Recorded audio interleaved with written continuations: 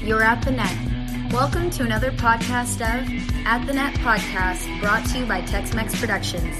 Twisting and tweaking the dials are producers D-Mac and Dave the Brain. Join me in welcoming your hosts, Craig Bell and AJ Chabria, who are about to take us through 5 sets, talking tennis, all that implies, and maybe even life, as it seems to them. Ladies and gentlemen, Craig and AJ. Thanks, Barbara, and welcome, fans of the great game. You are listening to Season 1, Episode 2 of At the Net Podcast with AJ Chabria, a.k.a. AJC, and CB1. That's me, a.k.a. Craig Bell. Thanks go out to our good amigos at Tex-Mex Productions, Darian D. Mac McBrayer and Dave the Brain DeLeo, who are twisting and tweaking the dials from back of the house, making us sound like real people. Are we real people? You guys are absolutely real we're not people. We're not. No. You guys are not Siri. I promise you. Oh, we're not Siri. Oh, okay, Right. that's good. Then also, you're not Alexa. oh, not Alexa either. No. Okay. Also, be sure to check out our good work on SoundCloud, Fireside, Spotify, iTunes, Instagram, Facebook, Twitch, YouTube, all the important communication sites that you kids find popular. So we'll be there. We're going to be there. Yeah, we'll be there. We're about to get our second episode in the can. We are, and we release all this stuff, and I just can't wait. Yeah, you know, we always start off with story behind the story. And did you know that today is National 7-Eleven Slurpee Day? Craig Carden, did you know that? No. Yes, it is. Yeah. Do you know a local tennis pro that was sponsored by 7-Eleven? By 7-Eleven? Ooh, man. Southwestern. What was the name of the parent company? Yes. Southwestern. Yes, I know the group you're talking about. He was sponsored by them. Really? You know who I'm talking about? Was it Derek Rostano? Local. Local. Billy Scanlon. Bill Scanlon. Yes. Correctamundo. Wow. Ding, ding, ding, ding, ding, ding, ding, ding. Wow. Adrian gets a free A+. Slurpee. And free Slurpee. yeah. And free Slurpee today. I started my trivia career in College Jeopardy and wasn't able to go to the Nationals because of tennis. But here I am. It's a bit of a comeback. You could have won 150 games in a row, right? You could have been the Jeopardy champion. Bill Scanlon, was sponsored by. He was one of the only players I remember at that time that had an actual 7-Eleven patch on his sleeve. Boy, you guys are. We used to battle. Rocking it old school. I bet you two had a good rivalry. And back then, it wasn't much of a rivalry. It wasn't, huh? No. You had Virginia Slim sponsoring women's tennis. You had a lot of male pros with a Marlboro patch also. The Marlboro man, like right? Hendrik Sundstrom. Yeah. I want to say Fritz Buning. There was a couple Swedes. It was primarily European guys. That was the I think the early days of the American Express circuit. Yes. That was now the Challenger circuit, but it was a separate. Circuit sponsored, independently sponsored and run outside of the ATP. Mm-hmm. And also separate from WCT, which was still also a big deal back then. Yeah. Well, they were a rival, to the regular tour. Before we get started, let's introduce our guest. I mean, obviously, we just know him. I will admit, I'm maybe 7 or 8 years younger than you guys, so I've kind of got stars in my eyes. Are you saying the younger man? Craig Bell and ladies and gentlemen, Craig Carden. Craig Carden, welcome to At the Net Podcast. Craig Carden, man, we are glad to have you here tonight. Tex-Mex Productions. Tex-Mex Productions, baby. Yeah, wow. we had tennis coach extraordinaire, coach of Martina, Anna, Coco, the X-Man, Mary Pierce. Malise. Yes. I mean, anybody that else, I know we've missed a few, but... I can't even... You can't even remember all the people you coached. People kind of tell me, yeah. I started when I was 25, 26 years ago, actually working at the Four Seasons. Yeah. That was my last time, and that was where I met last good gig, right? The next great Craig Bell. Right. Well, Craig ran me through the ropes to handle clinics and tournaments. That's right. Taught him everything you didn't plans. know. Everything you didn't lesson know. Plans. Lesson plans. You actually plan how to make a lesson. You're not just winging it, huh? I love it. No. He learned. He learned and took it to another level. Actually, so he far surpassed whatever I was saying. A great time. Yeah, we had a really good time there at the old Four Seasons. Also, Alex Bogomolov. I'll just there'll be some synapses brain things that come up, and I'll just spit out a name. Please do. Of who I coached. Hey, did you call him Zena Garrison? Zena, you worked with brilliant Zena? Servalier. Vince Spadia. Uh-huh. Was he afraid of you? Oh, yeah. That was fun. It was. Was he all over the place, kind of mentally? Well, we can touch on why he chose me. I had him practice with Martina a couple times. He is not a coachable guy in that he has his own ideas. He was self-taught, basically. He didn't really have a coach. Mm-hmm. His parents were the type that, were very on top of him. Tennis parents? Dad, not tennis parents. Dad was kind of a concert pianist, but he was on the Challenger circuit in that. Mm-hmm. Oh, okay. Mom, South American, very protective, and he had 2 sisters, and I think one of them he put through law school. Vince did? Yeah. And now he owns a modeling agency. Vince models in SoCal. Is he in the SoCal area? Yes, he's in Los LA. Angeles, yeah. Yeah, he's got the Challenger circuit of all the models.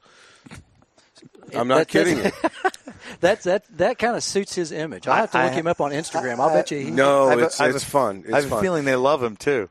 But Vince was an interesting deal because he figured, okay, I coach Martina, so I would know kind of a couple of things, how to get him through, the late John Lennon, whatever gets you through the night. That's right.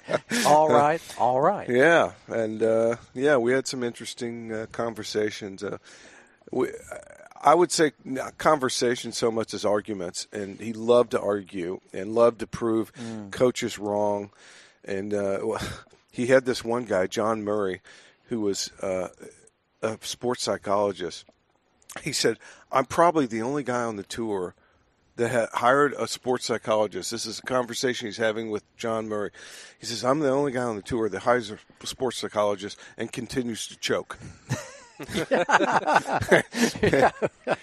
And that's probably true. I remember he was practicing. We went to Australia. We were practicing really hard. He lost early in, I think, Sydney. He lost in Brisbane.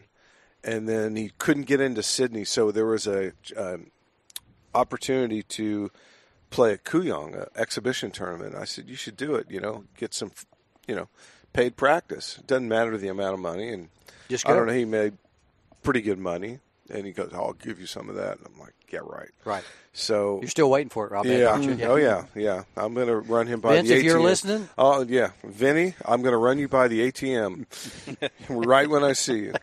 He's a good man, Vince. No, yeah, he's great. It's we're probably still a friends. laugh a minute. No, yeah, we're good. And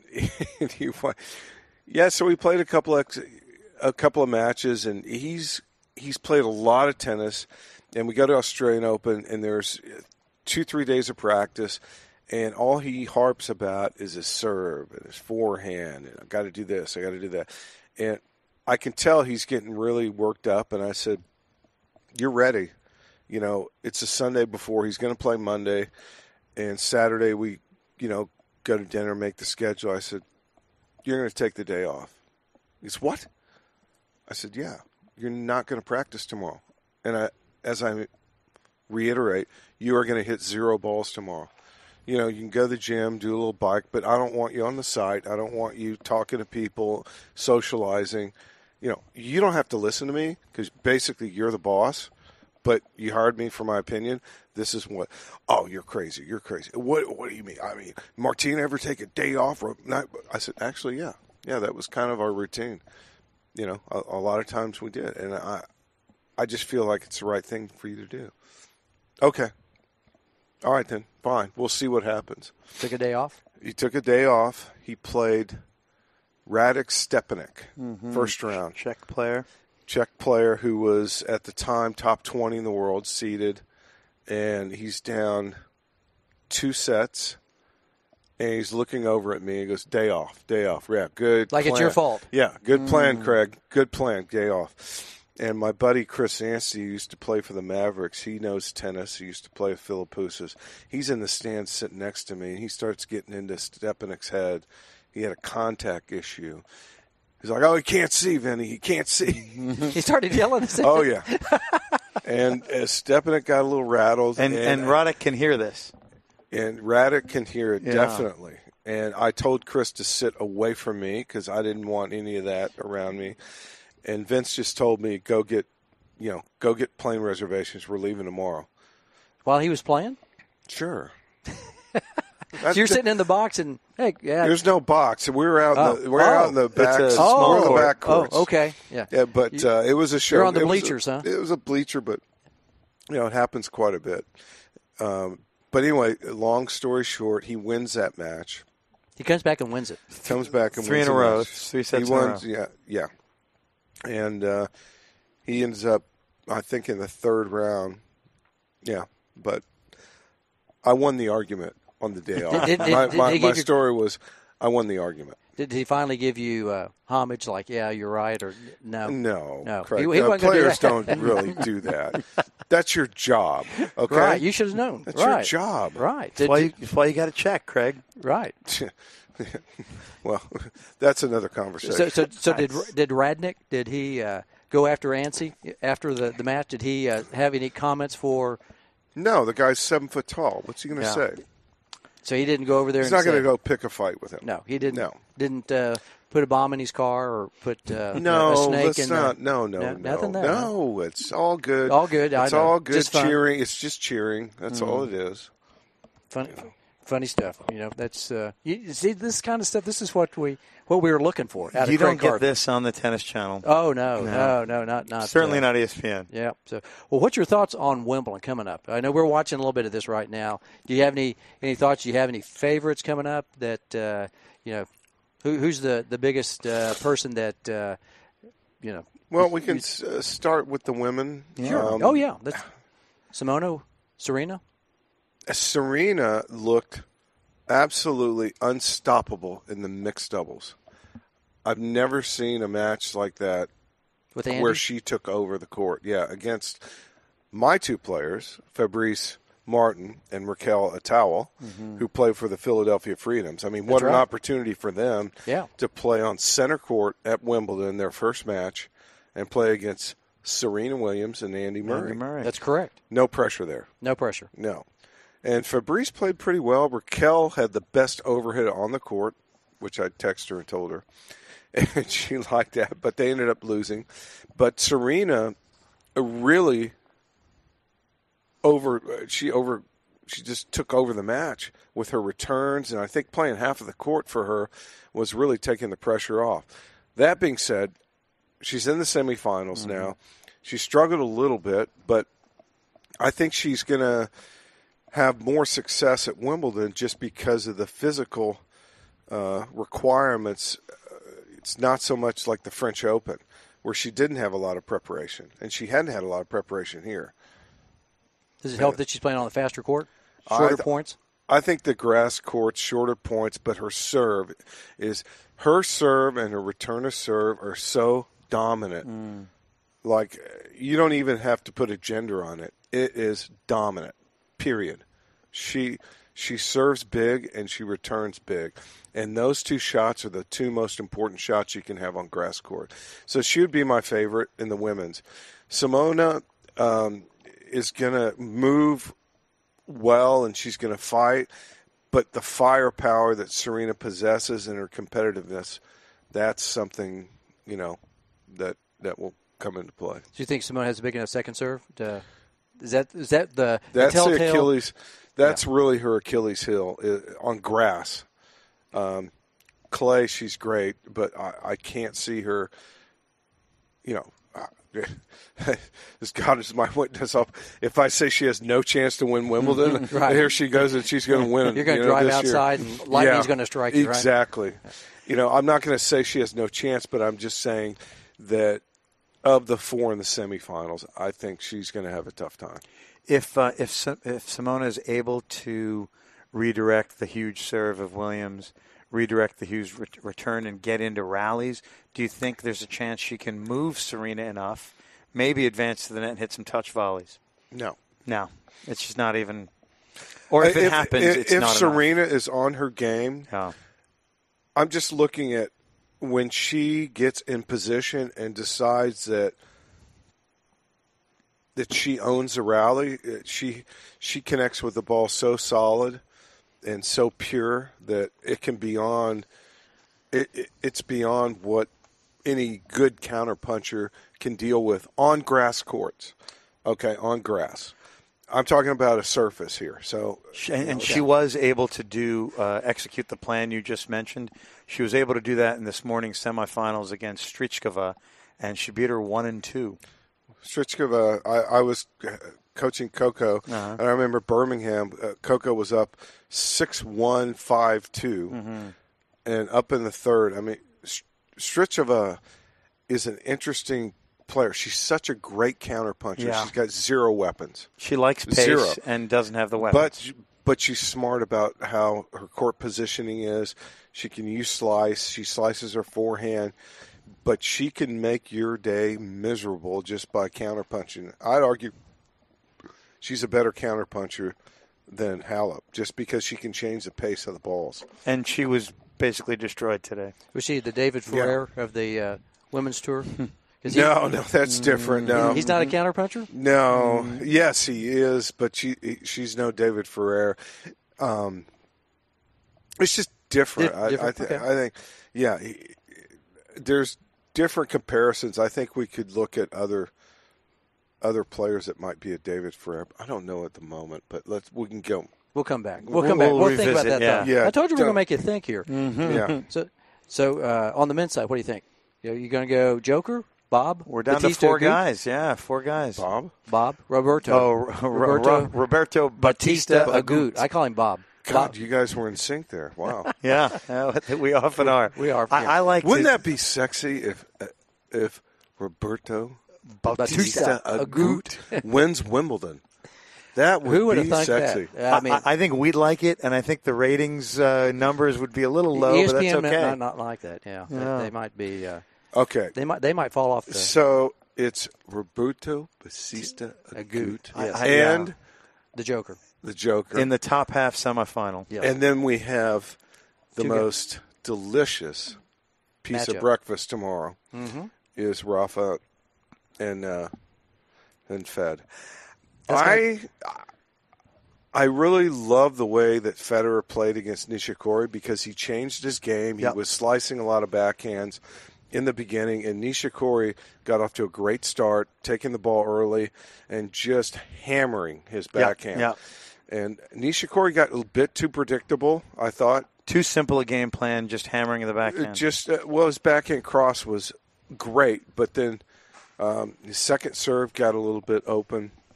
And I thought Federer, the fact that he started hitting over his returns, hitting over his backhand, it forced Nishikori to be a little bit more aggressive, and he was not comfortable with it. And I thought Roger played a brilliant match, and I thought he as he does, Craig Bell, the King, the nickname. Yes, the King. He rises to these type of occasions. I would never count him out, although I do think Rafa has extra incentive this year, being kind of denied the number 2 seed, and the whole Kyrgios thing of a lot of press on him, and he had to endure that kind of debacle of dealing with this with Kyrgios, but Rafa just hasn't flinched, and no one's really talked about him. But he's dominant on any surface, and I would have to lean a little bit towards Rafa in this one, just because of the internal motivation, and I think that 3 out of 5 sets, I just can't get around Rafa not winning the match.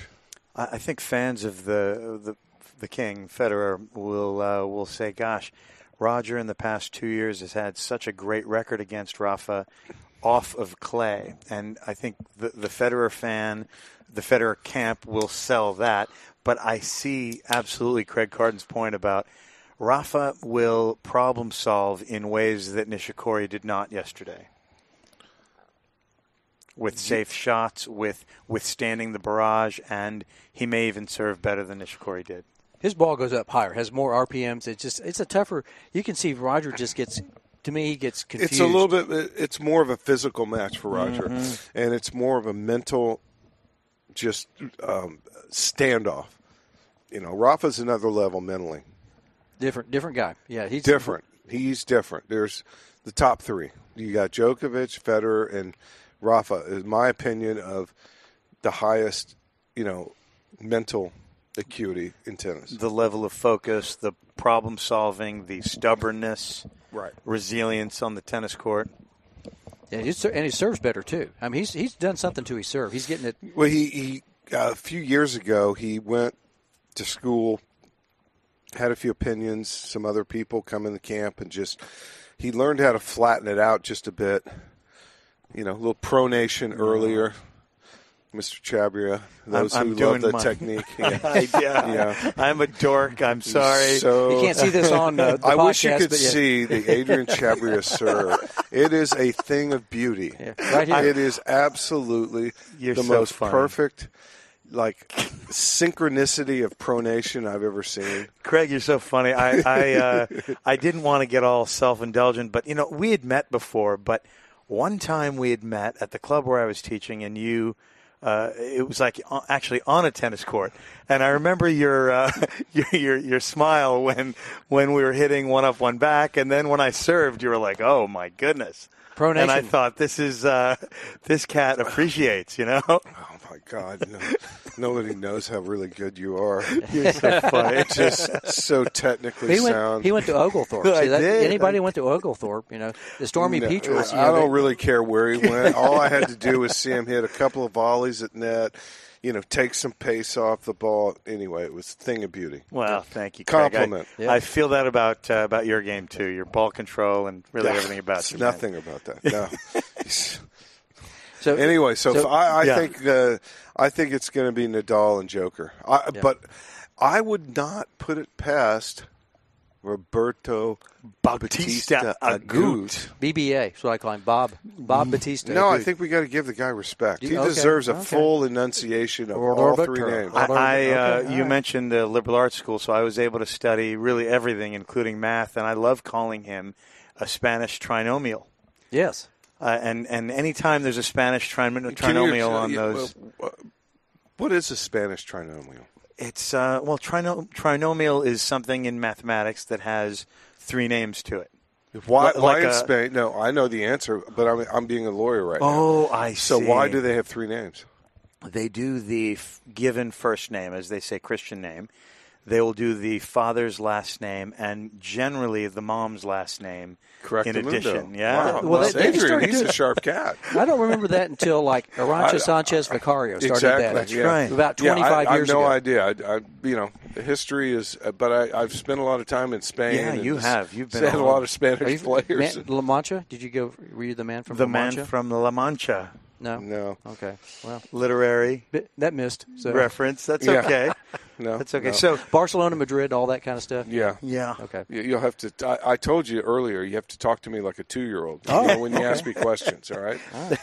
I remember that. So I think it'll be a struggle for Joker just because he's had some problems with Roberto. Yeah, RBA has beaten Joker 3 times. Has he really? I believe 2 times this year. Yeah. On hard courts. So you're not counting out Roberto Bautista, RBA. I know you want to call him Bob, and I want to call him Rob the Baptist because Bautista means Baptist in English, right? So Rob the Baptist. You guys are way too proud of your jokes. Okay, let's move on. Okay, Craig Carton, that needed to be said. That's Thank right. you. All right. Strawberries and cream or Pimm's Cup? Oh, strawberries and cream. Really? Pimm's is disgusting. Is it really? Oh, it's disgusting. No? Have you ever had it? No. My take on it is it's basically Campari. We can get it here, but there's something about those strawberries from Kent in a certain area of England, and it's just go the to best. Whole Foods and go buy some whipping cream, and you're good. You're good. You just spray it on there, open it up, and just... No, you got to have the real... Oh, the whipping... Yes, the real cream. No, but it's those strawberries, they're definitely... The strawberries and cream, better than the Pimm's. Not even close. Pimm's no. Favorite tournament, Wimbledon? Of the Slams? Because you've been to every one of the of them. Slams, Wimbledon, of course. By far? By long far. Shot? Just, it's It's the Masters for me for golf. I used to play golf before I played tennis. U.S. Open would be a second, just because of the prestige. I love the Australian Open. Every Grand Slam has their own kind of aura about it. But favorite Grand Slam, definitely Wimbledon. Because of the food? You don't like the Yorkshire pudding? Dude, let's talk about center court and the sound of the ball that you hear coming off the racket. Even on TV, it does do it justice, because if you have some good sound, you can hear the echo of the ball, and it's something different that you never hear in tennis. You know? If I may add, even it's so quiet. Even the sound of feet moving on that grass is a unique treat. Yeah, you can hear the little spikes ruffling on the grass. Have you ever hit on center court? Have you ever been out there they're next not to it? allowed. No. I know it's There's sacred. no practice allowed. Nobody. You're practicing at Orangi across the Orangi, but all main draw players get an opportunity to hit on the main courts, just not center or court one. Or court one, I believe. The big stadiums. You can't. Yeah. Can you walk out there? Have you ever been able to walk out there? Okay. Yeah, not walk on the court, but walk before out. You can walk out there, but they always have the tarps on anyway with the grass. But yeah, I mean, so you can be our on the ritual with Martina, and I took Alexander Stevenson and I took Xavier. Xavier wasn't really impressed with my tour, but he couldn't care less. But he had no tennis history background. He didn't really care. No, and I took. But Billie Jean and I took Martina, and we would every year go and just look at center court, and Martina would just look down and pick a little piece of grass out, just kind of put it in her bag. And that was her thing. We would just look at it. And when nobody was there, and just kind of look over, and all three of us just kind of would close our eyes and had a moment of silence, like we're not having now. And there we go. That's it. That's all it is. And just take it in and just and you can hear some sounds and you know some of the groundskeeping people, but it's a really sacred place. For all of us, it's not commercialized. You don't see all the advertising banners out there. Yeah, really, just Slazenger, which has been their ball provider for 100 years. It's a heavy ball, by the way. It's a heavy ball. Do they use different? Have they used different grass and balls here recently? You think? Of course, I think it's changed over the years. I'm not clear on how much. The grass has definitely changed. It's a bit longer. It plays a little slower, but it's adaptive to really the progress of the rackets and strings. And the players. So an intentional. Yeah, not trying to make it.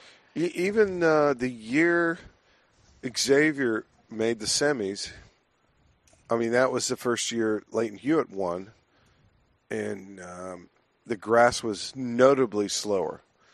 You know, that, I mean, for Leighton Hewitt and now Bandy and Xavier, you know, you had guys like Krajicek, Rosetsky, you know, some big servers. Even Ivanovic. Yeah, I think he was done up by then. He had just won it, and then the grass changed a little bit. Yeah. I think so. Yeah, you're talking. Was it 2002? Yes. You coached the X-Boy. Yeah. I don't see Malise enjoying that moment of meditative silence that we had. No. And we were watching Wimbledon, too. No, now he does. Now he does it in golf, actually. He's a golfer now. Yeah, but he had a Spanish girlfriend once, and I noticed that he was the hardest working guy at learning all the verbs for the Spanish. I said, if you worked that hard on your tennis, you would be number one. You'd be amazing. Great. We know what motivates him. Hey, I speaking of Xavier Malise, I hope our listeners remember that guy. Talented, great mover, roughly 6'1", about your height, and a beautiful mover and a very talented, smooth ball striker, huh? Great serve. Yep. Incredibly snake-like, just striking forehand that really loose. He actually held the racket with 3 fingers on his forehand. The last finger was off the grip. Didn't even touch. And it was loose. And he used a Prince Strike or Prince. Precision, not the Precision Pro. Yeah. Anyway, it was an all graphite 94-inch head, inch and a half longer. So 28 and a half length. The longest racket that was legal at the time. Yeah. Still uses same racket, same string. I saw him in an ad, actually. We were talking about the stringing. Yes. I still have like a bucket of his string. Sorry, Xavier. You left it in my house. So. It's there. It's finders keepers, right? Hey, speaking of equipment, I saw him actually recently in an ad. He's from Belgium, and ancient Belgian company who's trying to make a comeback is Snauert, and they have that egg-shaped head that Kneisel, Puma, some of those rackets had, where I guess you could say 10 and 2 o'clock are a little slimmer and a little wider at the 4, 6, 7, 8 o'clock areas, and he's maybe getting paid by them, huh? No. That was a short-term deal. It was just an ad. As soon as he figured out he had to do a few emails, he was done. He was it. That was it. Was done. He should have gotten Vince Beatty to represent him. Maybe he would have got, maybe a bigger contract. They actually played first or second round that year. They did. And I'll never forget the exchange. I told Xavier, I said, okay, you know this both guy, these guys well. I do. Yeah. And so I said, Xavier, this was before I coached Vince, but I knew his game well. And Xavier's 19. Vince is 25, 6. And he was ranked, 50-ish. I said, the guy's got a great backhand. He's not going to miss. Xavier just looked at me and he goes, well, neither am I. He just said, we'll see who wins that battle. Who blinks first, right. And it was the funniest thing to see late in the first set. They got into a backhand rally, and you could just tell that Spadia had the attitude of, I can hit, his technique on his backhand is absolutely second to none. Clean, nothing unnecessary. Nothing unnecessary. Yeah, he can hit a winner if he wants to, but he will refuse to take the risk. He would rather you miss. And on a grass court, it was, I'd say, at least 20 to 30 backhand cross courts with literally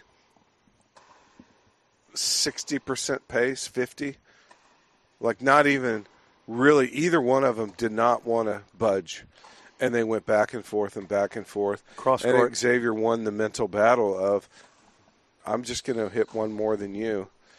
And then started pressing him. And what Xavier loves is, I dare you to go down the line. I dare you to hit to my forehand, because his best shots are running forehand cross. And it was really fun to watch, actually, to see Spadia go absolutely berserk. What a great match. I can't believe this guy never misses a backhand. Do you recall if that went 4 sets or went 4. Pretty long? Yeah. No. You'd have to look that up. We're going to look it up. We do research on this show. We do sometimes. We do, yeah. We do a little pretty good at it. Yeah. Everyone. I think it was 3 straight. I'll stand by that. I think one set was close and it was 2 straight after that. So, favorite coaching moment? What's the most memorable moment, maybe? Well, actually, it's off professional tennis. One of my best moments was Alex Pierre, a coach at the Four Seasons, finally getting a world ranking on the ITF seniors. And he never played college tennis and never, really played a bunch of tournaments. And then he's an engineer, and now he's playing a lot. And we practice almost, 4 times a week when I was in town. And when you coached him up, right? I did to a point where he could really play. I mean, he's a nice player. But professionally, I would say the one match Martina played against Monica Seles, I believe, is 1992 or 3 in Paris, and we arrived there. Monica's number 1, Martina's about 3 or 4, and we hit on the indoor court, and it was very slow. Is this Paris indoor or French Open? Paris indoor. Okay, so Bercy in that arena. No, it wasn't Bercy. Oh, they didn't play in Bercy. They played I know the men's Coubertin, was, I think. Okay, Coubertin. I think. And I'll never forget how she just started crying on the first practice. There's no way I can beat Monica on the surface. She's already thinking. I mean, in those days, already in her mind, days, it was a 32 draw, 28. She got a bye, and she'd play on Wednesday or Thursday. So she played 4 or 5 matches, max. And that was the tournament. So we hit a few balls, and she just starts crying. I'm like, what is wrong with you? This court's so slow. I can't. I said, why don't we just get through a couple of matches, and we'll worry about it later. You're going to have to be more patient, but also it'll take your slice. Lefty, you have a chance. There's no reason to feel the way you do. But I understand. Just don't worry about that. Just get there. It's another day. Yeah. Yeah. So she gets to the final. Actually, Katie Lang happened to be in the crowd, and she kind of liked Katie Lang at the time. The musician? Yes. And she's a vegetarian. Katie is? Yeah. And Martina turned vegetarian that week. All of a sudden? Yeah. And I was eating hamburgers and drinking beer in front of her just to be a complete jerk. Yeah, you're tempting her. That was kind of how I rolled. Did you get it right, like 2 inches from her face? With No, but I just made it known that, I really didn't care. But I felt for Martina that week, and she really wanted to impress her. And she gets to the final, and I remember we had a great talk, and I wrote down on a piece of paper, I said, here's where you're going to hit the ball. You're not going to go open court. You're going to, approach down the middle to her forehand side, which is the right side, and she's left-handed. She has a cross-handed forehand. The grip is cross-handed forehand because she's left-handed. Okay, but she has great feel on that side. But when she is cramped on the right side, she can't pass very well. And it's just kind of a bullet. And I said, you'll be able to volley that, and you can do what you want with it. And I said, just be patient, keep the ball more in the middle. Don't give her angles, especially on the other side. I thought, for me, that was like one of my best coaching, strategic moments. A solid game plan. And she just absolutely had stuck by it. I think she won in 3 sets. And so the winner got a car or something. And she says to me after the match, I'm like all psyched. And she goes, what do you think, Craig? Should I give the car to Katie Lang? And I'm like, what? What? I thought she was going to say to you. I said, what? I go, why would you do that? She goes, for the assist, for being here. I'm like, Craig, you're like it's a Porsche with a 5-speed manual. That's for me. Right. Give something for me. A little something over this way. I'll never forget that. I was visibly pissed at her for that. You're about ready to cry, weren't you? I was. That was my best coaching moment for me personally, just knowing that I gave her the right game plan and how she felt at the beginning of the tournament. And for her to win that tournament was something special. Craig, you're a master of not just analysis and recommending something, but to a player. But you're also distilling for us and our viewers and our audience. I've got this analogy here. It's Martina is to impressing Katie Lang what Xavier is to learning Spanish verbs for the girlfriend. Those are kind of the behind-the-scenes things. Yeah, you're finding personal. them. Yes. No, I lived them. You lived them? I lived them. Yeah. Well, thank you. And I mean, those are personal things that probably I shouldn't talk about, and they were personal to them. There was a lot more that happened, but I feel like, that was a part of the game. That was a part of kind of coaching that you run into. You deal with those things every day, with those players you coach. may even have to use it or at least talk about it. Yeah. It's neat. Well, there's a lot of things that I'm not going to talk about that I've used. But So, funniest moment in coaching, is there one that sticks out? Because I'm going to ask you one if you don't, because I heard you talk about the other day. Yes. And I'll bring that up. But I'm going to see which one you say is your funniest, most moment in all this time. Can I remind you then? Yeah, I'll go ahead. Tell us how you met Billie Jean King. And you were talking about Martina. Yeah. But that's pretty. See, he's already laughing. I thought this was really funny because we had an event with Craig. We had him out here a couple of days ago, and he was telling stories. A Friday night, kind of a Friday really nice, night. beautiful Yes. event here. Yeah. Oh yeah. Billie Jean. It was in the top of Hilton Head Island.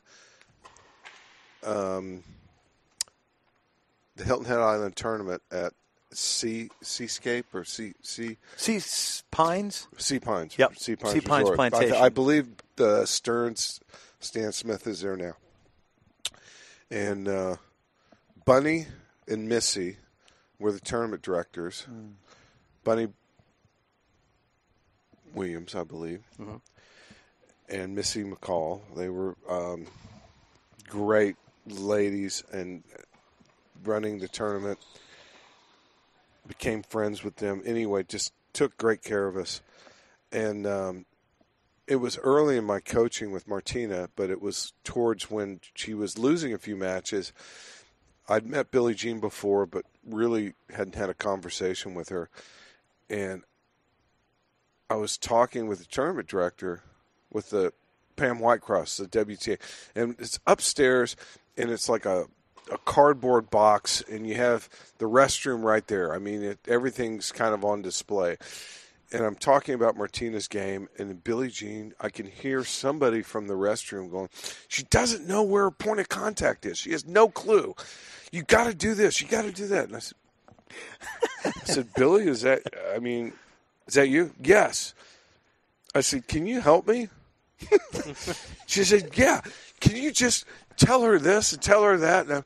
And she's in the restroom on the toilet. Martina is inside. No, Billie is inside. Even She's better. overhearing Craig talk. She was overhearing my conversation. She just piped in. She couldn't help herself. And anyway, that started our coaching relationship together. And Excellent. Martina hired Billie Jean to be her consultant, my mentor, as you will. And she's the reason I really had a job. And still to this day. Still to this day, Philadelphia Freedom. And it comes full circle because Elton John wrote the song about her. Yes. And Craig Carden is about to fly up on Saturday to go be the head coach of the Philadelphia Freedoms. That's correct. Love it. And that's going to go for how long? About 3 weeks? Is that 3 correct? weeks. 3 weeks. And you have how many matches in 3 weeks? 14. 14 matches in 3 weeks. So 14 out of 21 days. So you don't get really too many days off. No. So it's just like bam, bam, bam, bam, bam, bam, bam, bam, right there. And the matches are probably, 2.5 hours? About 3 hours? 2 and change, Yeah. a little over 2. Five sets, five right? events, men and women competing together as a team against another team. And you have men's singles, women's singles, mixed doubles, men's doubles, and women's doubles. So you have 5 events. It's the first 1 to 5. All 5 disciplines and a blast of a format for the fans, right? And it's, we encourage cheering and a lot of music, a lot of promotions, but it really is a pride. It's cheering for your team. You're playing. All these guys are professionals. I mean, they get paid, but they want to win. So they're really taking it seriously. They're not. Absolutely. They don't view it as an exhibition. They're really. No. They're thinking, hey, I want to go kick some rear. And the ones that really do well and excel in it are the ones that are mentally tough. The players, I'm saying, it really does make you a better player because you're forced into this preparation that you're on the clock and you got to perform, boom, right away, really fast, right? And you look over and there are 4 teammates that are like counting on you. And then you're going to count on them later. And you can go in there and tap somebody out, can't you? You can change. You can. Substitutions, Have you ever done that? Oh, yeah. Have you gotten some dirty looks off of that? Oh, yeah. And you do it like a baseball manager would when it needs to be done, or is it Well, there used to be a what? lot of arguing with the umpire. It was kind of a show in that regard. We've taken that out of it. I mean, with the innovations, with the Hawkeye and the data, I mean, there's no arguing line calls. But we do get 1 coaching timeout per set. So you can raise a flag, and at any time during the match, you can have like a 90-second timeout and get Even a coaching. First and second serves, or do you have to wait till the point's over? Yeah. Okay. Wait After the till- point's over, you can go up. That's it. Right. And then and 90 I seconds. usually kind of adhere to the players' wishes and see what they want. What they'd like. Yeah. What's the venue there in Philly? It is Hagen Arena Hagen. at St. Joseph University. Oh, St. Joe's University. Yeah, That's right. And beautiful campus, by the way. And do you invite some local celebrities and luminaries and Phillies guys? Yeah. or- Last year we had Jake Elliott. I knew Oh, you it. did? Yeah, there you go. Really? And he was pretty good. Yeah. He kept wanting to like play points, and I kept wanting him to kick some field goals. He wanted to compete. With the tennis ball, right? Yeah. Yeah, that's funny. That's so. Do you? How many teams are in the league this year? 8. 8. And who Okay. are your rivals? Washington, maybe? Washington. The Castles, right? Washington Castles, Springfield Lasers, who we lost to last year in the final. We had the best record. We were 12-2 last year. You only lost 2 matches out of 14. Springfield's record was a notch below yours, maybe. Wasn't as good, but they won they the final. got you They in got us in the final. Everybody go they had to- a trade at the end. They did get a better doubles player. Daniel Nestor actually pulled himself out, and they got Demoye, a Brazilian doubles specialist, who was instrumental in their destruction of us. We just choked. I mean, we had the match won. We were ahead, and as a team, we didn't come through. And so Taylor had the most unbelievable season. Taylor Townsend did not lose one set of singles. Doubles, singles, everything? No, Or no, just singles. Is it 14 sets? She won every single set she played. So you could That's count on her for extraordinary. basically, was it 6 Yeah, points? You and get a looking point. back on it, maybe I should have counted on her and put the form and put the order of play with her finishing. Right. I'll never hear the end of it from Billie Jean on that one. Really? Craig. No, even from the restroom. No pressure. Even for the restroom, right? Right. Listen to me, Craig. I'm telling you. Can you set the order as the home? If you're the home team, Home team coach sets the order of play. I did not meaning realize that. Which Okay. Which matches go first? Typically, the home team you have this serve. You have the choice of serve or receive on number 1, 3, and 5 events. Odds. So usually you want to have your best servers on those events. Sure. Typically the men's singles, men's doubles, and mixed. You'd want those on those 3. But the order, it doesn't really matter as much. It just comes. It really doesn't matter. And I'm going to shake things up this year, and I'm not going to have the team get so used to a certain order. I want to have them ready for anything. Yeah, there's some element of surprise in coaching. Yeah, because that's what's going to happen on the road anyway. Yeah. So now, are there any new teams? Are there any? Las Vegas Rollers and cool the name. Orlando Storm are new teams. You have Whitney Oswig playing for Orlando, and Madison Keys does a gig there. Also, Feliciano Lopez. Wow, Really? that's great. Coming That's over. Orlando. Beautiful game. Las Vegas, you got Sam Querrey. You got the Bryan brothers. So they're going to be formidable. Is yeah. Agassi coming out of retirement and Graf? Are they going to come play? Locals. Wouldn't we all love that, right? Kind of fun, wouldn't it? So, but real quick, all right? All right. Just we want to rapid fire here really fast, all right? Because we know you got to go. And all we right? know he has good reflex volleys. That's right. You have really good hands, all right? Yeah. All right. So we're James Bond fans. Sean Connery, David Niven, George Lazenby, Roger Moore, Tim Dalton, Pierce Brosnan, or Daniel Craig as the Bond. Which James Bond do you? Sean Connery. Sean Connery. Next. Number one. Well, we missed on that. We had a pool going. I'm almost 60, okay? All right. Bond girl. All right. Honey Ryder, Percy Gallord, Domino Derval, Mrs. Bond, who is Diana Rigg from Her Majesty's Secret Service, Plenty O'Toole, Holly Goodhead, Octopussy Jinx, Miranda Frost, Vesper Lind, or from the Austin Powers International Man of Mystery, a lot of vagina. He looks stunned, doesn't he? I've stumped him. I have actually stumped Craig Carden right here. Favorite Bond girl? Penny. Money Penny? Money Penny. Oh, Miss I was Moneypenny. going to do that. Now, do you like the old one? Like the new, the No, one with Sean no, Connery? the new one. The new one. Look at that. See? I kind of want Craig Carden to say it in the Sean Connery accent. Money penny. I love it. Hey, before you go, can we get a podcast liner? Can you read that for us? Because we really appreciate your time out here. So we're going to make you read this because everybody, all first guests, you're our very first guest. It's been such a fun honor, hasn't it? All right. I'm the first guest. First guest.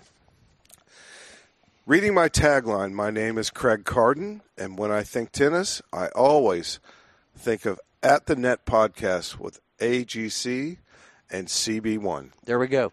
Thank Craig you very Carden, much. Craig thank you Carden, so much for thank joining you us. very much for coming, my friends. What a host. We had a great time with this man right here, Craig Carden. Good luck for the Philadelphia Freedoms right there. Next time we're going to have you back, you're going to sing the song. We're going to make you sing it. Yes, we are. We're going to make him sing Philadelphia Freedom, just like Elton John, right? So Pretty good song. that's a pretty good song. It's one of the best, yeah. Craig Carden, huge thanks. Craig Yeah, Bell, thank well you. done. That was a blast. Oh, that was fun. And we got a little bit more out of him than what we thought we were going to. So we appreciate that. So, yep. All right, gang. Well, Craig, good luck. We'll see you down the road. Come back and see us anytime, man. So, all right. See you Nice around. meeting you. All right. Thank you. All right.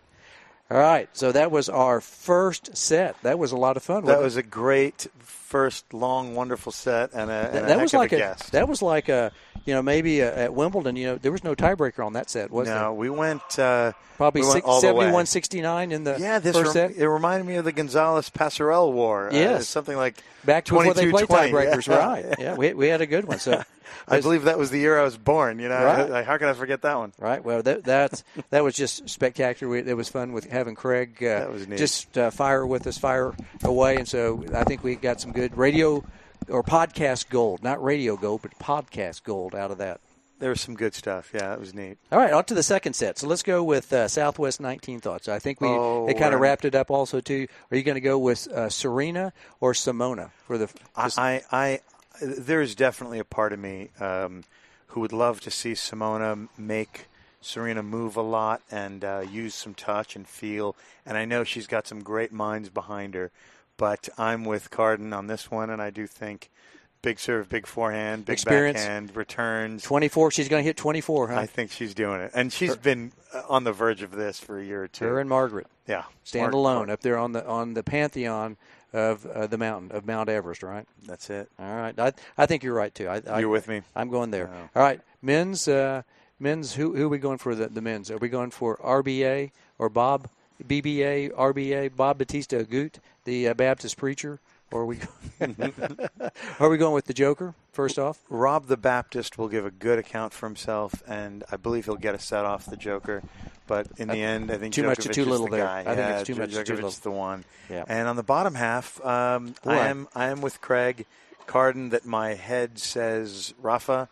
My heart says Roger Federer. As a fan of Craig Bell mentioned, the trophy says that it's the single-handed champion of the world. That's correct. And for that reason, I'm fine with Rafa winning all the other slams, but Wimbledon, I'm for Raj. Yeah. I mean, and Craig did mention there was a little controversy about Rafa being seeded third versus Roger being second, when in reality on the ATP Tour, Rafa is number 2 in the world and Roger is number 3. But Wimbledon, as they kind of do on their own every once in a while, they kind of go on their own path and do different things. So and I know they're going to catch some flack for that. Perhaps they've motivated Rafa to achieve. But they do some progressive things. Like they started the idea of open tennis. They were the tournament that started that in 1968. That's correct. They were pioneers in equal prize money. So that's true. As traditional and the all white, and I think we mentioned it last buttoned episode. Up. It's so buttoned up, so buttoned down. The amount of color on the outfits has actually gone down. The rules have tightened. Yes. So as conservative as they are, in some ways, they're quite progressive historically. Also, in other ways, let's give them. They're the masters of the tennis world, I believe. It's the cathedral of tennis. I think Craig Carden mentioned it's like the Masters, and there's something to be said about the keepers of the book, and we're going to give that to Wimbledon. Yep. And they get the nod, don't they? Yeah, they do. And the other 3 slams are remarkable in their ways, but this is the way in which these guys are remarkable. Yeah. Okay. I'll go with. I'm still gonna stay with the Joker as winning the event. So are you going with? You've been consistent all along with that, Craig. Yeah, I respect that. Are you going with Rafa in the finals, or if he gets to the finals, who is your choice for? I think on pure emotion, it's Roger Federer, and that never works. That's correct. The only time that's ever worked for me is the 1983 Roland Garros final, where I thought, oh, Noah's going to beat Wilander. He's going to serve volley on clay. That's the one time I've ever. I wish I could say I won. Wish I could say I won $500 on that, but I was not a betting man at the age of 14. But didn't put a dollar. You didn't put it back down on that one, huh? No way. And that's one of those times that an emotional. I guess the other one was 2002 U.S. Open when Sampras somehow overcame Agassi. Yes, I remember that match. In 4 sets. Yes, and that was a good match. I also got the feeling that, gosh, that was emotional. That was amazing. And if that had gone 5, Andre wins it.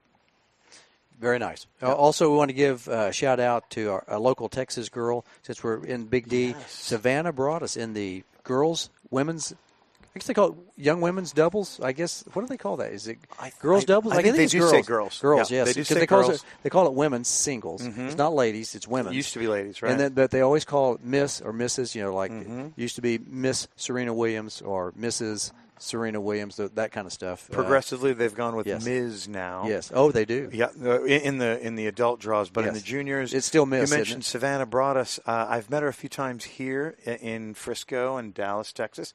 She was part of the exhibition that you and I did the broadcasting for. That's correct. For. Yes. It was a Smashing Childhood Cancer event. Yes. It was a really great event.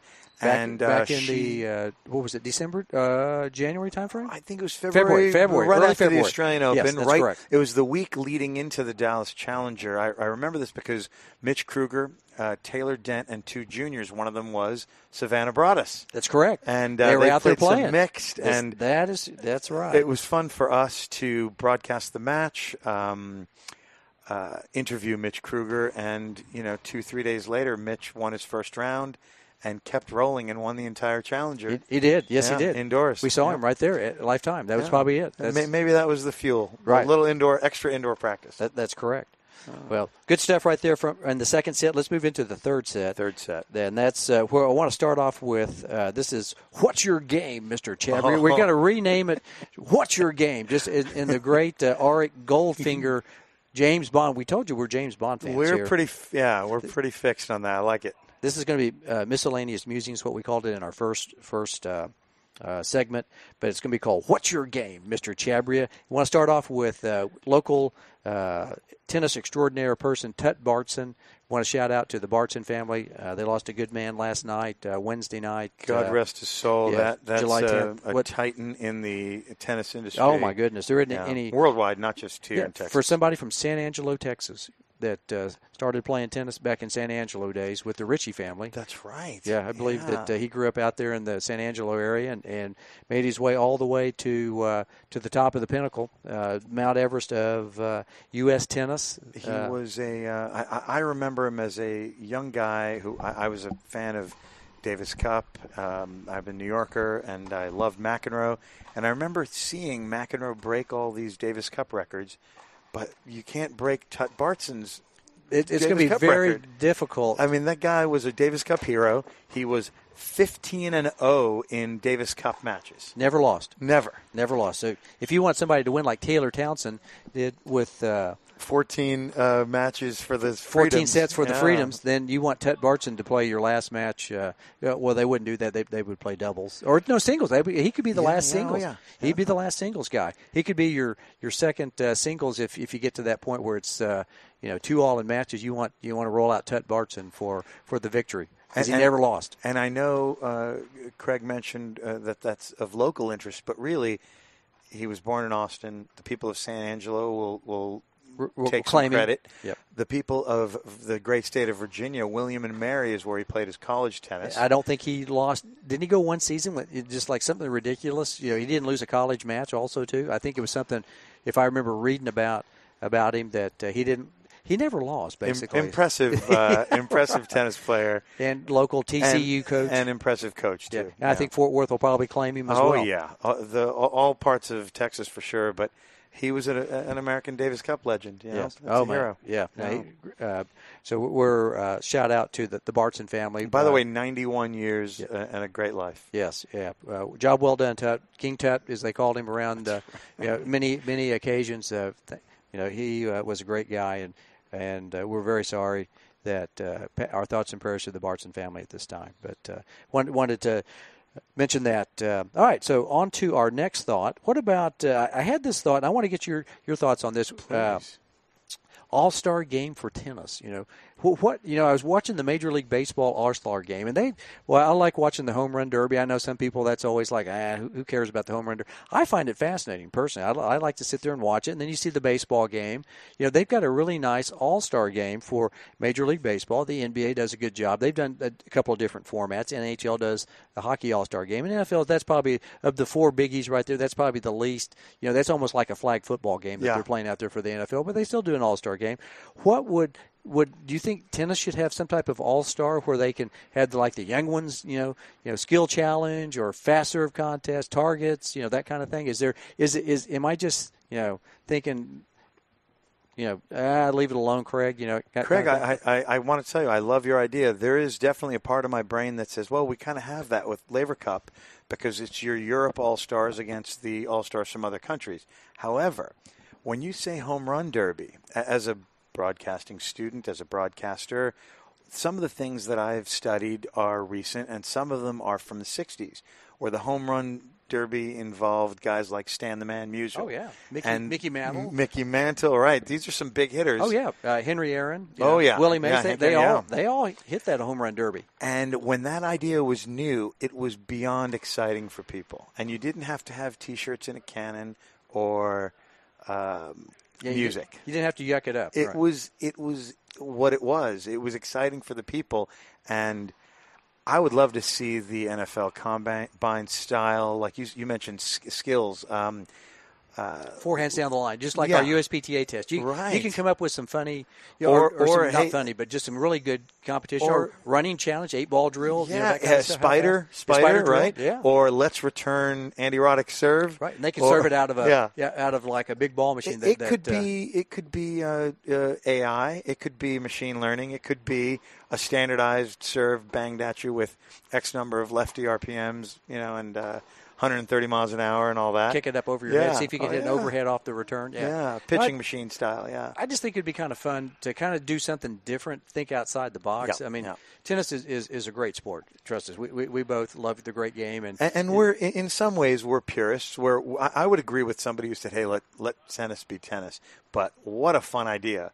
To have an all-star break. Just something different, in the middle of the season, kind of like maybe, in between. I know the U.S. Open's tried that a little bit, or maybe do you do it at one of the season-ending events, just to showcase. I know they're doing the 21, what is that tournament for around the time that the ATP World Championship. It's the Turin. It's the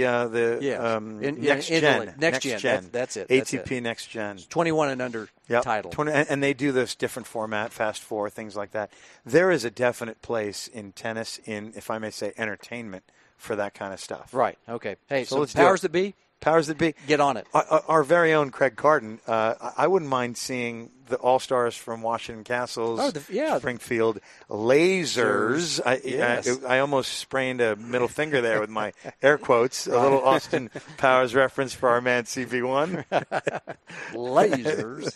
Dr. Evil. Yeah, and I should have done it when Craig was here. But how fun it would be to have some professionals do an All-Star break and yuck it up and have a great time and shoot some T-shirts from a cannon. Might as well. And play some music that's way too loud. Oh, yeah. It's overproduced. Yeah. Right. No, I just thought that'd be – I was just watching that. I go, why doesn't tennis have something like that? Well, I mean, we could do something like that fairly easily. You could have 4 or 5 little fun things that the pros would be – it'd be fun to see who had the biggest serve and or knock the targets down 10 out of 10. You put some cones up. And I mean, we've seen some things like this at Arthur Ashe Kids Day, but – for my tastes, I could do with less of a boy band and more of the skills drills. Well, and you could make it worthrough for some money, some bragging rights on the line. I mean, good grief, USDA, you got like $250 million off that tournament. I mean, come on, throw a couple of pounds out there.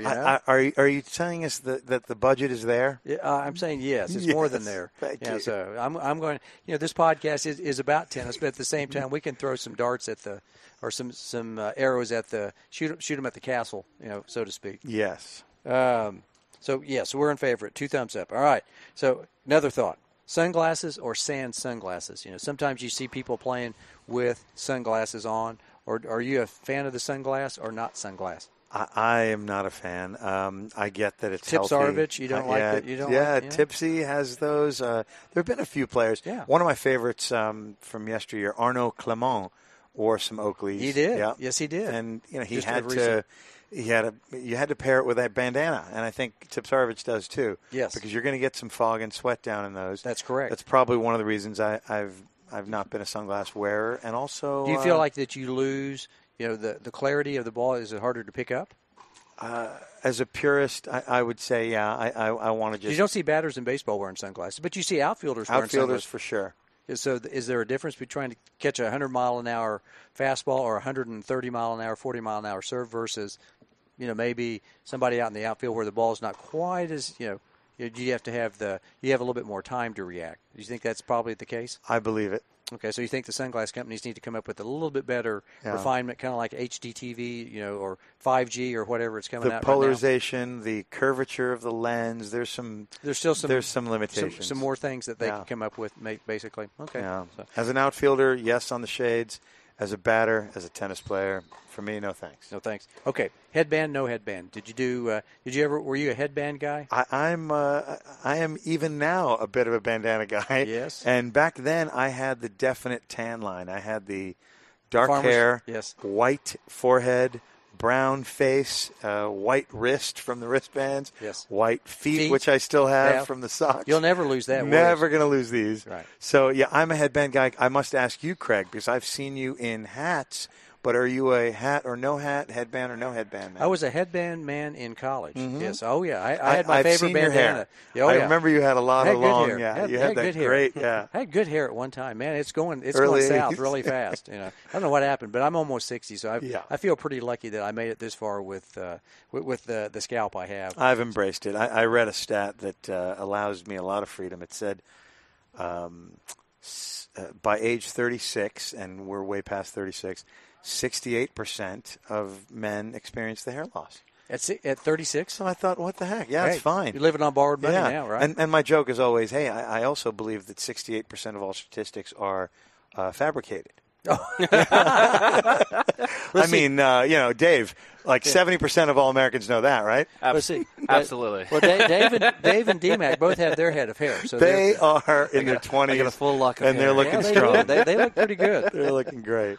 All right, and folks at home, you can't see us now, but if you feel like it, go on the Instagram, go on our social media, and you'll see pictures of all of us, and you'll be able to poke fun at that. Yeah, please do. We would love it. Excellent. All right. Third part of third set. Yep. All right. Rituals. Did you have any rituals? Do you see any funny rituals out there like Rafael Nadal? I'd never shake hands with him after a match. I might give him the knuckle bump. Go, hey, you know where his hand's been. It's been in his nose and on his butt. So why would you want to shake hands with the guy afterwards? No, yeah.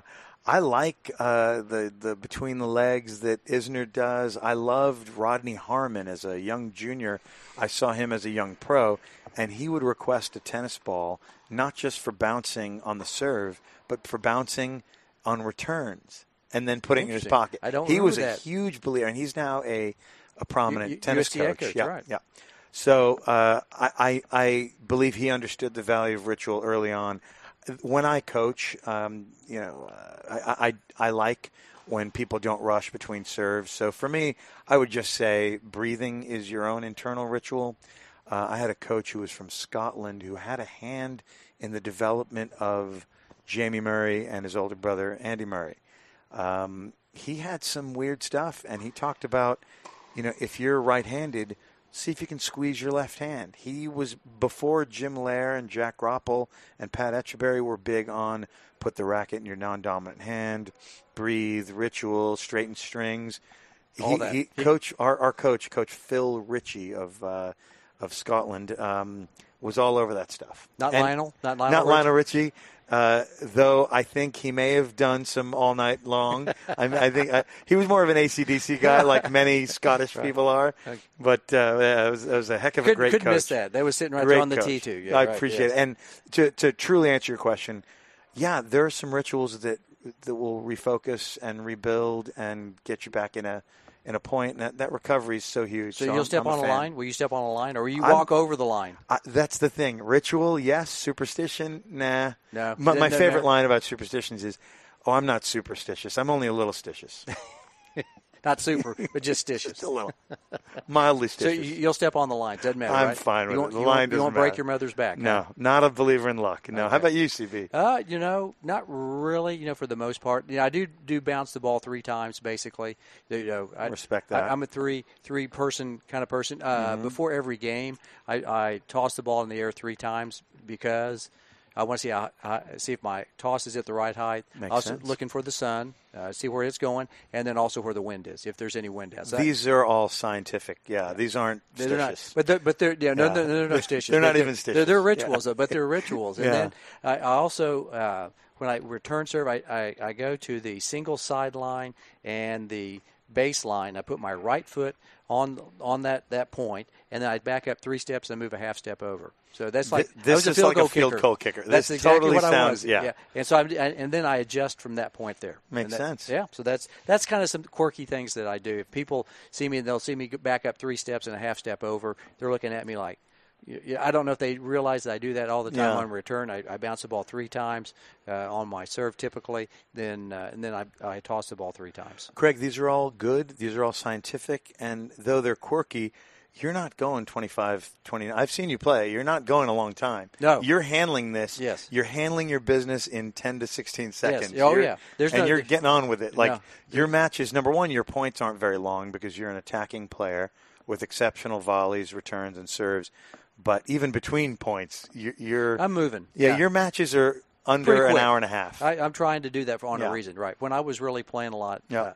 I was trying to keep the flow going, not because I was nervous, but just No. I just like to keep the thing moving, trying to keep Yep. that person off balance, not letting them trying to get into a groove. I didn't want anybody getting in a groove, Yeah. because that way that was going to be bad for me. I knew that, so that Smart. was not my my deal. All right, let's move to the 4 set. Shall we? Fourth set, baby. Because we're going long again, man. We've got just a lot of stuff to talk about. As a fellow podcaster, John Falbo says, I've got a lot to say. I got a lot to say. Right. Let's say it. And there's 2 of us. Damn it, let's say it, man.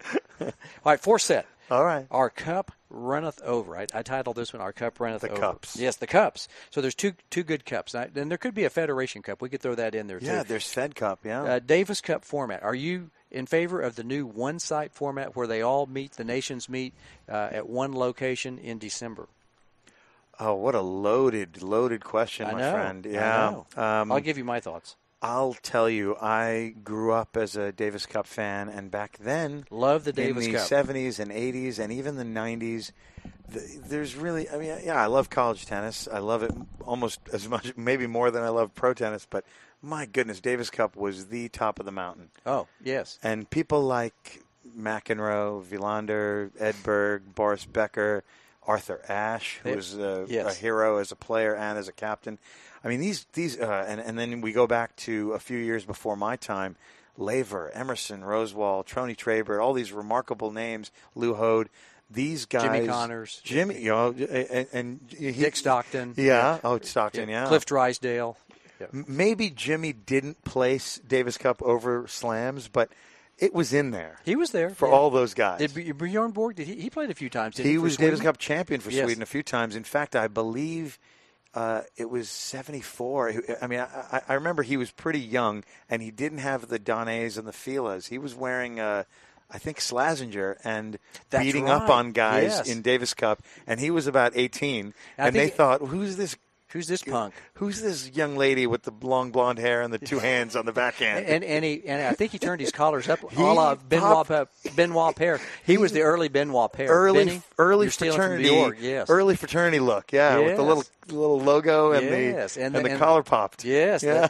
he did that. I remember that with the Slazenger. Yes, then there's just some really interesting countries and things that went on at countries when you were the home team that you couldn't get. Yeah, some of these were unfair, like Very mirrors much. and coins thrown at you, and you hear some horror Jeering stories. and But cheering but and- are yeah. you ever going to forget those horror stories? It's just so memorable for me. Right. And the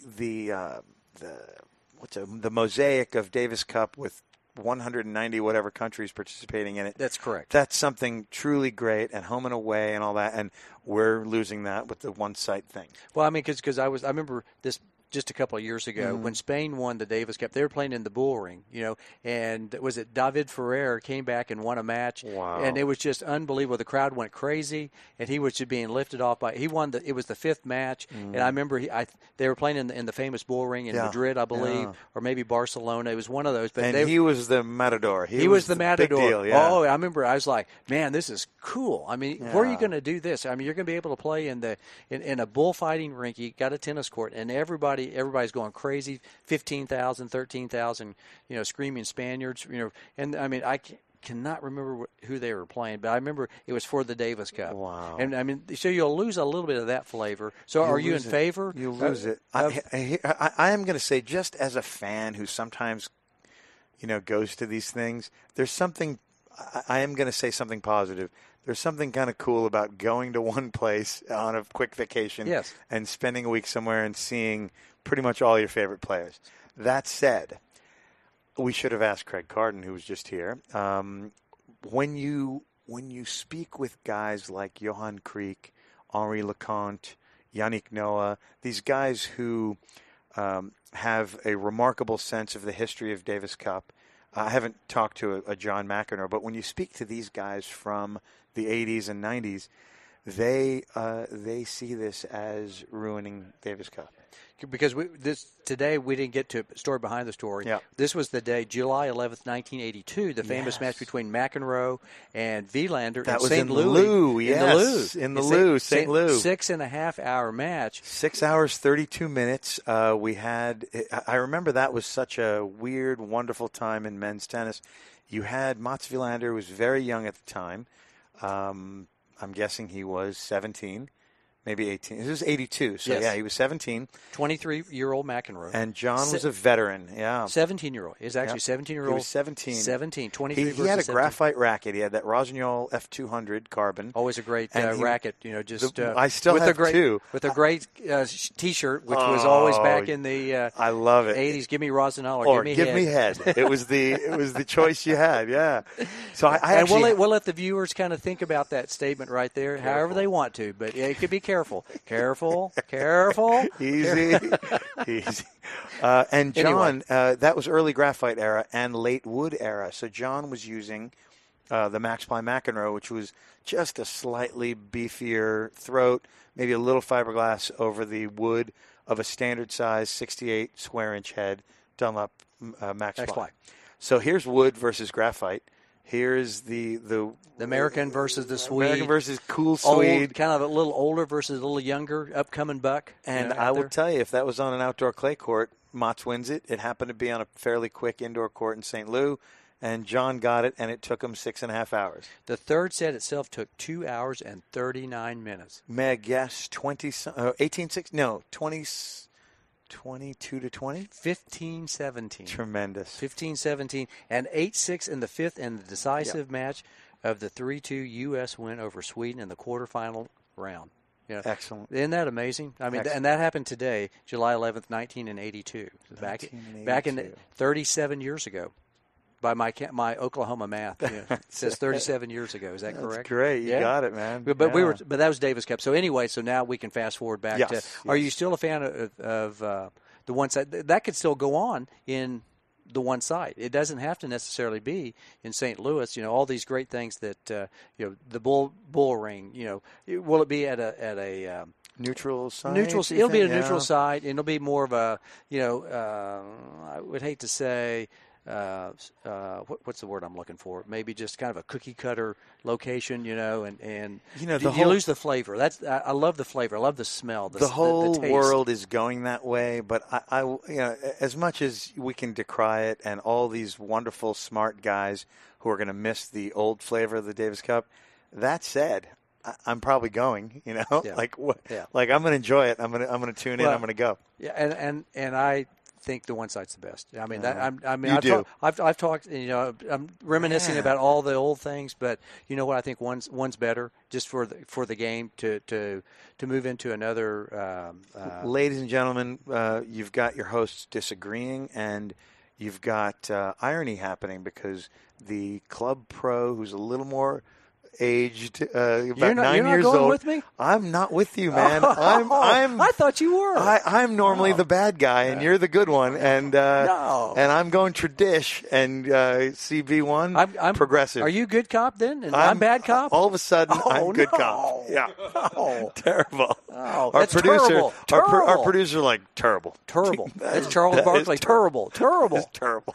Oh, I I thought you would have been, for the new site. I try to be diplomatic and all that, but I'm old Okay. school. All right. Well, we'll agree to disagree on that. I'm not so old school that I want the challenge round. That thing This before still- I was a it's- kid. Right. It still stays at Yeah. home and away, I Good, believe. good, but good. just is it the top 16? 8, 16, 8, something like 16, that. whatever. 12, maybe 12. It's you get to yeah, buy. yeah, and then, I think that's right. Yeah. But yeah, well, I mean, it's kind of like the Olympics. Like, who cares about tennis in the Olympics? I mean, come on, we already got it anyway with Davis. When it's on, I'll Yeah. go. I'll watch it. I'm into it. But yeah, it's Yeah. not. It's not Wimbledon. I get it. or Roland Garros. I mean, it's kind of or- cool to walk in with all the athletes you got in one venue. The world is watching. But really, does golf need the Olympics? Does tennis need the Olympics? We got our own stuff. We got big time our own stuff. That's right. Why don't they get stock car racing in the Olympics or something? Yeah. I mean, who Yeah. cares? But tennis is fine either way. But I'm for one side, and you're not. Okay, I'm traditional. Yeah. all right, so let's move on to Laver Cup. All right, Let's go. Are you Laver Cup guy? Are you interested in that or not interested in that? I've heard it called shameless commercialism and all that, but how can Is it really? I don't know. The King? tickets I mean, are- I love the King. Yeah. But is this really something that the King thought of to honor Rod Laver? I mean, is that? I've got my own suspicions, but is it a commercialized play at trying a money grab in some respects? I see it as a money grab. That said, how do you not love Federer? How do you not love the namesake Rodney George Laver? Absolutely. So I respect it for those reasons. And strangely, yeah, I didn't spend $250 for a ticket and go up to Chicago or Prague. And Did you watch it on TV? I did. Yeah, I like the black Passing court. interest? I like the black court. I like the energy. I like the sofas and Jack Sock palling around with Nick Kyrgios and John. You can see Drake twisting and tweaking the dial. That's right. You're up there in the stands. With to the me, turnstile. That's funny. Shaq I like rapping. that. Yeah, I like that. And one of my close friends is a teaching pro in Chicago and was there. Quick shout out to Joey Salerno. Joey loved it. The boys all practiced, both teams, by the way, Europe and the world, practiced at the club where he is, head of a junior program there. It's Midtown Athletic Club. Used to be Midtown Tennis. Big tennis place. Wonderful club. I visited 40 indoor courts or something like that. Something ridiculous. It's remarkable. I mean, there's even 4 or 5 across the street too. That's part Big of the club place, now. right? I played a tournament there. I think it was 16 and unders indoors. Yeah, I think it was 16s. It was a long time ago, obviously. And the club is bigger and better and more iconic. And now they have all kinds of stuff. But getting back to Joey, he was pretty impressed with the whole operation, and I think it inspires so many people, especially if you can, afford the $250 or whatever for the tickets. Anytime you get to see tennis like that, that's it. And they seem like they were interested. But I'm kind of interested, but it's kind of like, okay. Yeah. I'm not. When you got Rafa, you got Nadal, you got Federer and Djokovic on one team, who's going to beat them? You know what I mean? And can you imagine if Stan was also on that team? There's no way. There are all these injured guys who Dominic was. I guess Dominic and Dimitrov were. Yeah, but that's quite a stacked team. And, it makes me root for an American or the world. I'm not always rooting for Jack Sock, but you can bet at Laver Cup I am, or Nick Kyrgios, or John Isner, or somebody like that. I mean, you want them fantastic. I just kind of like, really? Okay, I mean, when you got those guys, then they could have had Andy Murray on the team also too. When he was playing, they could have had 4 guys in the top, top 4 right there, and then we have everybody else. It's kind of like Gilligan's Islands and the rest, So the professor and Mary and they were kind of and the rest. If you remember the first season, I do. They didn't put them in there, and then they were always and the rest, and it's kind of like, okay, so you got the front line, you got the starting lineup of those top 4 that could play, and it's nice that they're adding some different people to it. I think it's fun. I think it's a fun format. I'm just not real.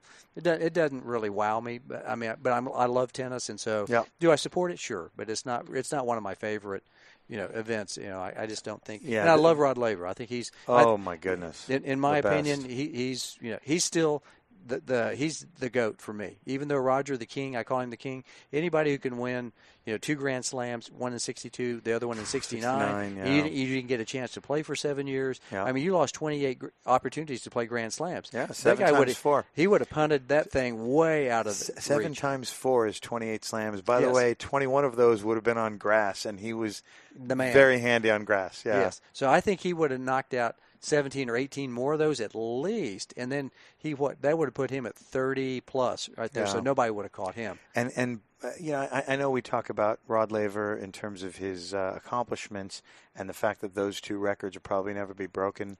I know Djokovic has gotten close, and Yes. Roger has too. But let's just talk a little bit about how he hit the ball and how he moved. 5'8", 5'9", remarkable mover, very strong. I know he caught a lot of flack early in life as a guy who hit very hard and missed a lot and sometimes hit the back of the fence. But he can bend the ball. He was shaping the ball back before the word shape even. Before pat the dog and shape the ball and shot tolerance. Right. This cat had it all. Yes. And here's my quick story. I know we're talking about his prowess on grass, but I got a chance at this wonderful club, Sawmill River Club, just outside New York City in Westchester County. I believe the town is Mount Kisco. Almaden Grand Masters, and Rod Laver may have been, I'm guessing, graying hair, balding, 40-year-old. This guy hit a massive return, takes 3 steps in, and hits a one-handed backhand, lefty, of course, one-handed backhand swing volley. And as I don't know how old I was, playing 12 and unders or 10 and unders or whatever, I look at my dad like, what was that? Like, that guy. That cat got something. That cat can ball. Right. Like, I felt like I was, right. I don't know. I was watching some superhero, and the guy's 40 years old. Right. The dude was just awesome. I think he's, in my book, like I said, Roger's right there. Yep. He can't beat Rafa on his best surface. So I love the King, and I want to say he's the greatest, but Rod Laver, for pound, gets my nod at that point because he beat everybody all the time, 62, 69. He took a 7-year sabbatical and still came back and kicked butt. And in 75, he's still going deep with people like Bjorn Borg. Yes. Yeah. Right. Yeah, and here at Moody Coliseum. That's right. He and Ken Rosewall had a huge 5 sets indoors. Yes. Yeah. One of the greatest matches in WCT history. I mean, so that guy was just, for me, and it was funny, you might have seen that YouTube video a couple of years ago. Roger was hitting with Rod Laver. Oh, that was funny, and they were mic'd up. And I mean, how big a treat would that have been for Federer? It was in Rod Laver Arena. Yes. And my wife's going to – I'm not going to actually admit this, but my wife will tell you that I was crying a little bit. Yeah. Like, that's pretty neat to see. Man, Fed was kind of – he was like – I mean, I wasn't, but she'll tell you I was. Yeah. Right. You had a sniffle. Yeah. She had to give you the Kleenex. Here, Adrian, here. My jaws I got to were blow hurting. my nose. I got to blow my nose, right? Yeah. My right. jaws were hurting from just smiling, looking at these 2 absolute greatest. Oh, man, that was just – it was great. Roger, how you feeling, Rod? He goes, well, I'm a little nervous or something. Couldn't get the ball back, And he went up to the net and hit volleys, Here's an 80-year-old guy out there to me, that's pound for pound. Yeah. He's my guy. All right. So Laver Cup, kind of okay. I like the Ryder Cup better in golf. I think that's a better format for us.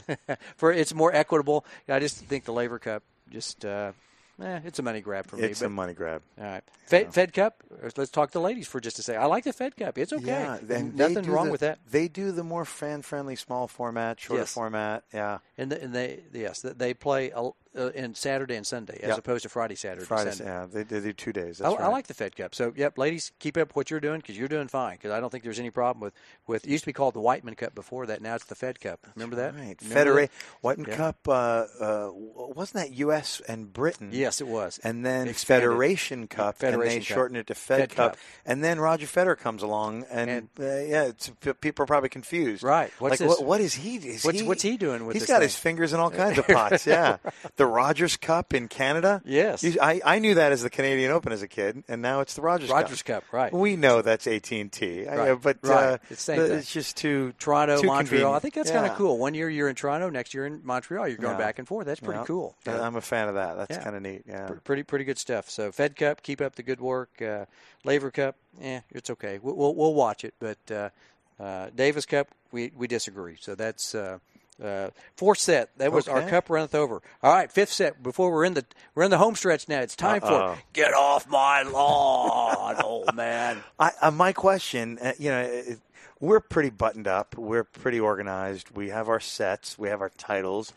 We have our preferences. But get off my lawn. Does this thing have legs, or is this just for the fortnight of Wimbledon? Oh no! I think this will be our fifth set ender all the time. Nice. This is our chance to rant and rave on what we see that might be out there. I love it. No, I think that we always end the fifth set with "Get off my lawn." Well, we are middle-aged men, and we are going to be a little crustier every year, a little more curmudgeonly every year. And, get off my lawn is, I guess, the euphemism for getting a little bit old. Right. And getting a little angry at a couple things. Sure, yeah. So what you got? I know. Okay, I got two things for you. Throw something. The debate. I'm going to show a little bit of my, I guess, coaching side rather than commenting side, and that is, how about all this linear squatting and hitting flat and hard? Sometimes that's a hallmark of some women's tennis and of course men's tennis too now. I love, and I don't want to be too positive here because the segment is get off my lawn, but I love how Ash Barty slices and curves the ball and hits dipping shots. Non-traditional. She is a cool player, and I'm going to stop being positive for a quick moment. Get off my lawn is, I'm just mad at all this flat, squatting, unnecessary, hit the crap out of the ball with a linear stroke and stay down with it so much that your knees touch the ground. And, it's happening in both tours, and I'm just not a fan. And while we're on lawns, Craig Carden did touch on this, is the speed of the grass. The grass is maybe a millimeter or 2 or 3 longer. It's all rye instead of a couple things like fescue, Bermuda, and all that. And I happen to know firsthand with my own feet that the grass seems to last longer now. And with my own eyes, there's dirt. It's a little brown, but it's not as bad as it was. It definitely looks better. It does. It does. So a little, I'm going to say, good job on the new grass and all that. But what has it produced? Like Carden said, new strings, rackets, technology. Some guys are bigger and stronger. Passing shots are devastating now. Returns are, you could say, a bit better. Balls may be heavier. So the game has been, here's my get off the lawn. The game has been changed, manipulated a little bit. I'm not thrilled with it. In order to, lengthen the rallies sure. a bit. Yeah. I personally didn't hate it when your average 5-set match may have had, 51 aces, 49, 50. Yeah, so 10. So let's do a little bit of arithmetic, just a tiny bit. 5 sets, 50 aces from 10 a set. Let's say Richard. Okay. So 10 a set. Sure. And how many games are in a set? Let's just call it 6-3, 6-4, 7-5. Let's say 10. So let's call it 10. 10 just games. for this purpose of easy math. So what is that? That's 2 a game. Right. Which means I got to win 4 points to get this game. Many games I may have to win 6 if we're going deuce here and there. But that's really an ace. And there may be some service winners in there. Is that so bloody bad to have that many aces? Is it that boring for you? And I'm thinking, I'm sure there's some people. I like to see the serve. I love a big serve. And my favorite was when, Boris and Pete or 2 huge servers got to 4-all, and then somebody's taking some gambles and some cuts on some exceptional returns, and somebody gets broken kind of at the end of the set. There was some drama there, and there was a little more attacking. And if you were an attacking guy, and you did, or women's player, and I miss Yana Novotna, Natalie Toziat, some of those beautiful attacking players who got to Conchita Martinez. Wimbledon. Oh, Conchita, 94. How did she beat Martina Navratilova that year, right? Conchita. I love to say that name. Conchita Martinez. She was a backcourt stylish with a ton of touch and she could come to the one-hander. net. But she could come to the net. She could slice a backhand all day.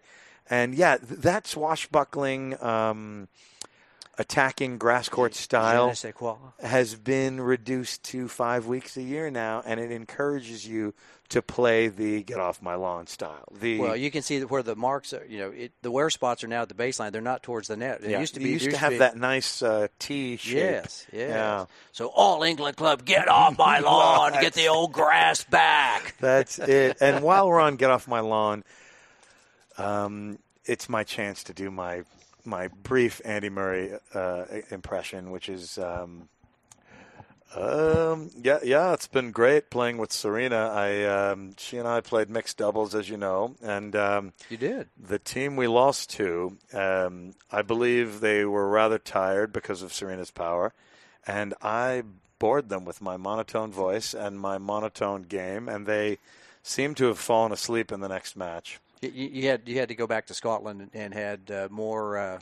You had another something to do, right? Is that it? I was chuffed to bits to play with Serena, and now I'm just going to have a stretch and some haggis and try to recover from this. And have a scotch and then go home, right?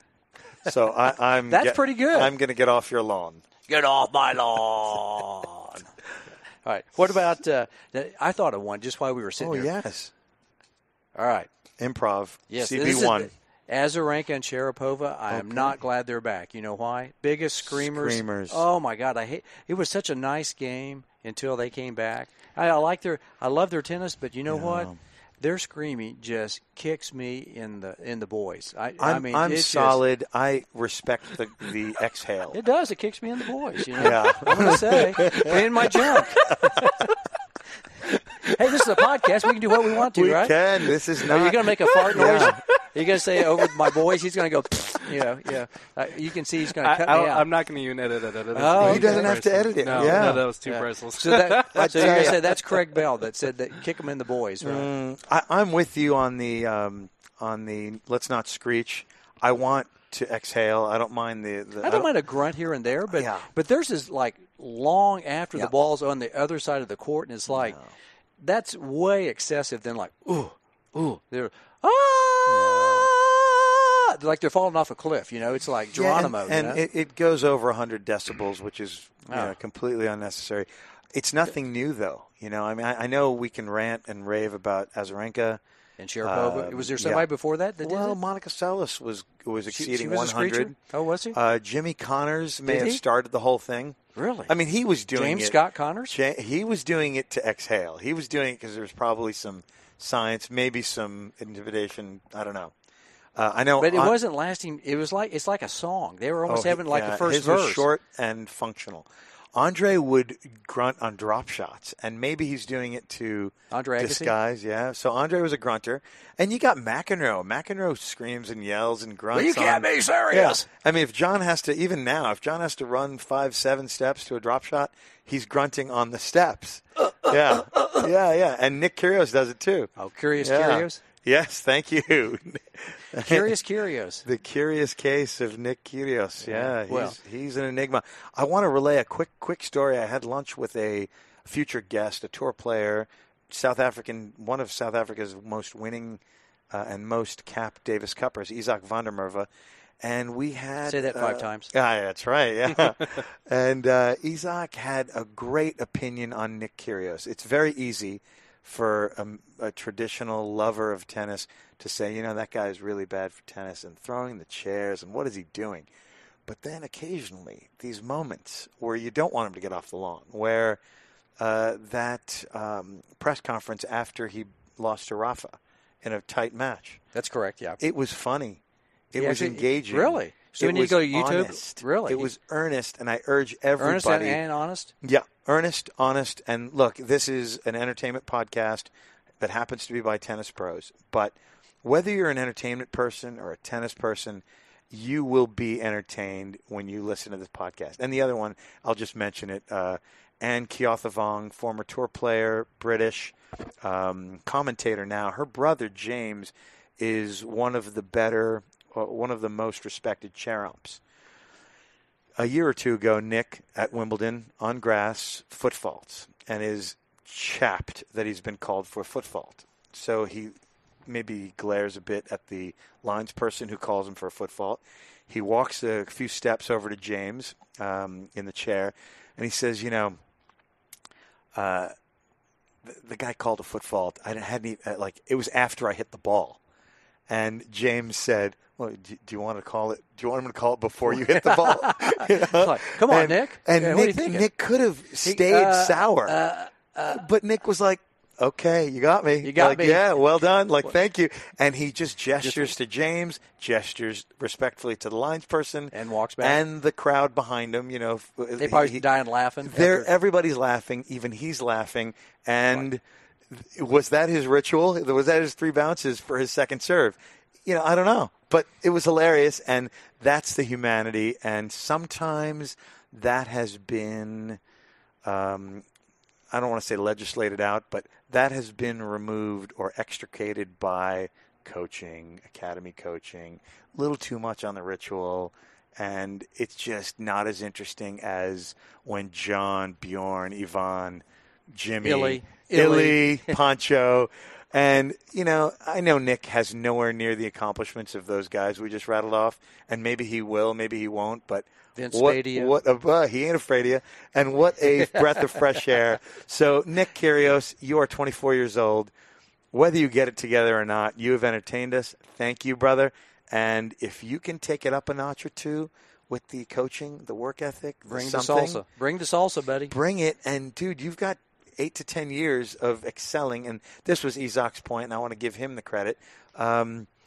He's 24. He can still ball till about 34, 35 maybe. Yeah, sure. And if you're like Federer, maybe 38. 38, 39. Maybe, yeah. I don't see Fed stopping. I don't either. So, Nick Kyrgios, I'm rooting for you, man. Yep. Yeah. Curious, keep going, right? That's it. Keep being curious. That's it. That's my favorite. Yeah. With a K. Yeah. Curious, not with a C, but with a K, because it's Kyrgios, K-Y. His last name is Kyrgios. Yeah, spell check doesn't like what we're doing here, but I like it. Let's keep going. Yeah, who cares about autocorrect? I hate autocorrect. That kind of stuff is not anything that Craig Bell likes at the moment. So that's get off my lawn. Do you have any other thing for get off my lawn? I think we can stop. We can engineer our dismount now. Coach. We can do it. Golly, let's do it. Has it been fun or not? It's been a blast. Again, number 2 of 2. This is 2 of 2. Yeah. Yeah, season 1, and we're on season 1. Season 1, and we're in episode 2, and it's hard to believe we've been here a couple hours already again, and we had fun with our buddy Craig Carden. That was a great guest. Oh my goodness, that was our first guest, and we want to give him a shout out. Thanks. Yeah. That was a lot of fun. We're going to have some other great guests as well. We've got a lot more people, like Isaac's going to be coming in. We've got Joey Macy, Mike Morris, Cliff Sheets. We've got a surprise guest, a Frenchman, an academy coach from South Kagalaki, the great state of South Carolina.